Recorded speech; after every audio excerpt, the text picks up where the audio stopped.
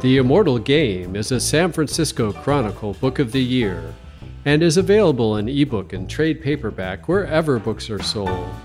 In this podcast, it's read by author Mark Coggins.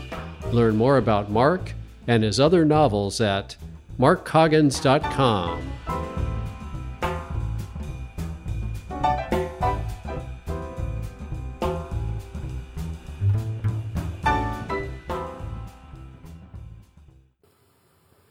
Chapter 3, Down EPA Way. Terry McCullough's current residence was quite a step down from Bishop's Woodside mansion. She now lived in a run-down apartment complex on Woodland Avenue in the impoverished little peninsula community of East Palo Alto. The building was a 3-story architectural mutation from the early 60s. Liberal use of filmy glass panels giving it the appearance of a dirty fish tank. I parked in the street next to a Chevy Impala teetering on jack stands and walked up a weedy sidewalk to the front door. The door was propped open by a busted steam iron. After checking the apartment directory, I entered the building and started up the formed concrete staircase in the middle of the lobby to reach Terry McCullough's second-floor apartment. I was about halfway up the stairs when a nasally whine from below stopped me in my tracks. "Just where do you think you're going?" I looked over the railing to find a middle-aged woman shaped like a bowling pin advancing in my wake. She was wearing a billowy green smock and wide, square-toed pilgrim shoes that clunked loudly as she climbed. The wispy brown hair on her head was lashed to bright orange curlers the way a prisoner is lashed to the rack. Her face was deeply furrowed, and it had enough makeup on it to protect it from re-entry into the Earth's atmosphere. It probably hadn't made the trip more than a half-dozen times. "I'm visiting Miss McCullough," I said. "Looks to me like you're sneaking in to steal something. Anyway, the McCullough girl ain't home." "When do you expect her?" "I expect her when I see her. I don't keep tabs on my tenants." She waved a hand at me in disgust, then turned to go back down the stairs. "This is getting to be a real frazzle. I've had more odd characters running around here since that girl moved in than I have the patience to deal with." "What kind of odd characters?" "Characters like you, Buster." She stopped at the bottom and glowered up at me. "Now get your little fanny out of my apartment house, or I'm calling the cops." I love it when women give me physical compliments, but there didn't seem to be much percentage in arguing with her. I suspected this was a time when burglary tools were going to be more persuasive than impassioned rhetoric. I walked past the landlady, who was still expending a great deal of effort looking tough, and on out the door. When I hit the sidewalk, I made a short detour to a liquor store about a half block up the street and bought a can of beer and some beef jerky. I chewed jerky and swilled beer on the curb in front of the store, and then snuck back to my car and pulled around to a spot that was a little less conspicuous. Taking the set of tools I referred to as Mother's Little Helpers from my glove box, I walked back to the apartment building and then climbed the gate at the entrance of the sunken carport that ran the length of the complex. You would have needed a barrel of Bondo to patch all the dents in the autos parked there, but there was plenty of other junk in the stalls besides cars. Rusting barbecue grills, exercise equipment, a baby's crib, stained mattresses, and even a pink toilet commode. I went the length of the carport to the back of the building, where I found an exposed metal stairway leading to fire exits for the second and third floors. The lock on the second-floor fire escape was a cheap number with a spring bolt, but there was a metal plate covering the place where the bolt met the jamb, to prevent anyone from snicking the bolt back with a credit card. I took a short pry bar from my kit and worked one flattened end well under the brass piece that fitted around the doorknob. I gave the bar a sharp jab, and the doorknob popped off like a cork from a bottle of cold duck, bounced once on the rusted metal flooring, and then clattered all the way down the steps to the concrete below. I crammed one end of the pry bar into the exposed latch mechanism and twisted the bar until the bolt pulled back and I could open the door. The hallway I stepped into was as dim and empty as a spinster's mailbox. Ancient wallpaper sloughed from its sides in long yellowed strips. The carpet, grease-stained and torn, was thinner than the felt from a ghetto pool table. I found Terry McCullough's apartment at the far end of the hall on the left, number 221. I knocked softly at the door, and when I got no answer, slipped out a pair of lockpicks and bent to the task of tricking open the lock. After a few anxious minutes, the tumblers fell in line. I pulled open the door, stepped inside.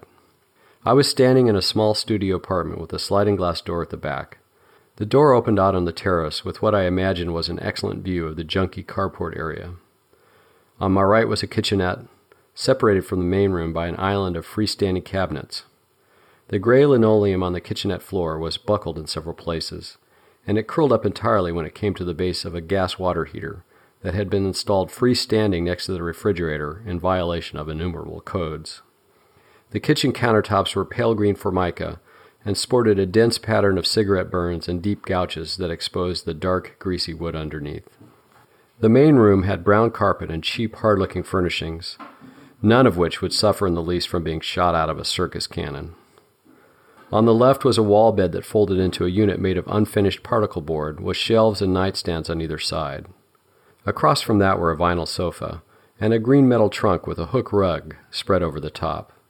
A 1950s dinette set made of rolled metal tubing stood between the sofa and the kitchenette. The only thing in the whole place that would have cost more than $25 at a thrift store was a TV VCR combo sitting on the table. There were no pictures, flowers, bric-a-brac, or stacks of cosmopolitan magazines to give you the least little hint that a woman lived here. My idea in coming was to frisk the joint while Terry McCullough was away, so I went into the kitchenette and searched through all the cabinets, stove, and refrigerator. I found food, pots, and pans, and dishes in a variety of patterns, no two of which matched. In the closet in the main room were dresses, shirts, and slacks on hangers, underwear, stockings, scarves, and socks in stacked wire baskets, and a good 24 pairs of shoes. There was also an unlabeled videotape concealed in a hat box on the top shelf. I didn't think the Bishop's chess program could be stored on videotape, but the fact that the tape had been so carefully hidden intrigued me. I put it on the table next to the VCR for later.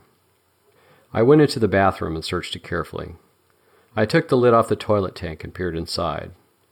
Water and rusting plumbing peered back at me. I pawed through the stuff in the cabinets and drawers under the sink and in the medicine cabinet above. There seemed to be nothing unusual or important, except that Terry McCullough had prescriptions for both Valium and Prozac. I looked into the shower stall and searched through the hamper of dirty clothes. Nothing. Back in the main room, I pulled down the wall bed and looked under the mattress. Same story. I sat on the edge of the bed and went through the drawers and the nightstands. I found a checkbook, a bank statement, and some bills, but none of them had any transactions for large amounts, either going in or coming out. I also found a loaded .22 automatic wrapped in a cotton cloth. Not such a bad idea given the neighborhood, but not exactly standard issue for your happy-go-lucky brunette bimbette. I let the bed up and pulled up one of the dinette chairs under the ceiling fixture and stood on the chair to unscrew the piece holding the glass bowl. There were 3 dead flies and a lot of dust. I moved to the sofa and pulled it apart, searching in all the cracks and unzipping the vinyl covers on the cushions to run my hand all the way around inside. This netted me 2 dimes, an emery board, and an empty foil condom package. I straightened up and looked around the room. The only thing left was the trunk. It was locked, but when I pushed it back from the sofa in preparation to using the pry bar, I found the key lying on the carpet underneath. I had hoped I would find Bishop's missing software in the apartment, but what I found in the trunk would be better classified as hardware. The first thing I saw was a black leather corset that was designed to come over the hips and tie in the back with a crisscross of leather straps. Below that was a folded pair of thigh-high leather boots with zippers up the side, pointy toes, and 3-inch stiletto heels. Next came a long, rather stiff riding crop with a thick handle and a broader than typical flap of leather at the end. That covered the dominatrix portion of the collection. In the dominee portion, we had leather cuffs for restraining wrists and ankles, complete with D-rings to attach to the set of chains, and spreader bars piled up at the bottom of the trunk. There were also blindfolds, gags, nipple clamps, a variety of buckling straps and harnesses I could only guess the purpose of, and even more puzzling, an item that looked for all the world like a horse's tail. It was fashioned out of long lengths of horsehair attached to a plastic handle with a bulbous tip. I picked it up to examine it more closely. It seemed an unlikely scourge with the soft horsehair and the too awkward handle. Then I remembered Jesse Helms' outrage at an infamous Robert Mapplethorpe self-portrait. It dawned on me that the picture featured Mapplethorpe with something very similar sticking out of his backside. I dropped the so-called handle like a live grenade and wiped my hand on the nap of the carpet. I dumped the rest of the gear back in the trunk, locked it, and put the key and hook rug back where they had been. I had been in the apartment for a good half hour and was starting to worry about Terry McCullough returning, but I had yet to review the videotape. I could take it with me, or I could fast-forward through it here. Go or stay. I picked up the tape and hefted it in my hand as if its weight would tell me something, and then made the decision to stay. I was reluctant to remove anything from the apartment, and I didn't figure Terry McCullough could get me into much trouble if she barged in on me. I put the tape in the VCR and punched the play button. A grainy picture came on that showed a darkened concrete room with plywood on the floor. Hanging on the walls were a variety of switches, paddles, riding crops, and nasty-looking whips. These were just window dressing for the main attraction. In the center of the room, suspended from the ceiling by 4 heavy chains, was a solid disc of polished wood about 8 feet in diameter and about 3 inches thick. Lying naked, spread eagle on the disc, hands and feet fastened to the suspending chains and pale butt facing the camera, was a lanky young man with frizzy hair. Although his face was out of view, I guessed it was Bishop even before I recognized his voice from the cries he made. He had plenty of reason to make noise, too. Sitting next to Bishop, with her legs dangling casually off to one side, was a woman in a black leather corset, wielding a birch rod. While she held Bishop with a firm hand to the small of the back, she applied sharp, stinging blows up and down his buttocks. Terry McCullough looked just like her picture, except the picture I had didn't feature the tattoo above her left breast, and the metal rings that pierced each of her nipples. I was leaning into the television monitor, trying to make out exactly what the tattoo was when the sound of someone putting key to lock at the apartment door registered above Bishop's little aria. With no time to think of anything better, I powered off the TV, bounded over to the sliding glass door, and let myself out onto the terrace. Crouching off to one side, I peered through the glass and watched as the apartment door swung open to reveal the dumpy landlady. She made a ponderous tour of the room, stopping once to rifle the nightstand drawers I had searched earlier, and again to examine the TV-VCR combo. She put her hand to the back of it like she was checking to see if it had been running, and then stood for a long moment with her arms akimbo, head swiveling side to side on her thick neck like a tank rotating its turret. My pulse rocketed when her gaze settled on the terrace door. I watched just long enough to see her waddling my way and pressed myself into the near corner where the terrace railing met the side of the building. The glass door slid open, and the landlady's roller-encrusted head emerged over the threshold. I held my breath, willing myself invisible.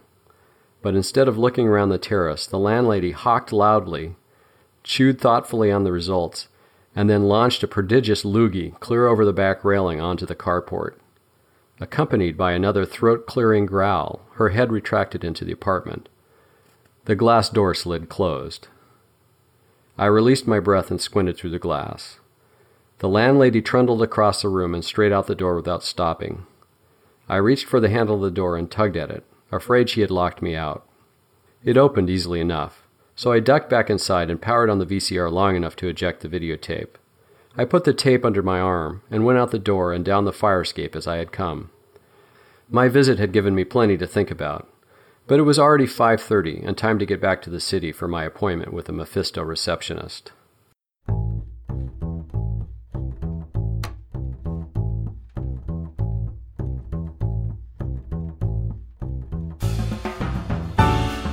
You have been listening to The Immortal Game, a San Francisco Chronicle Book of the Year.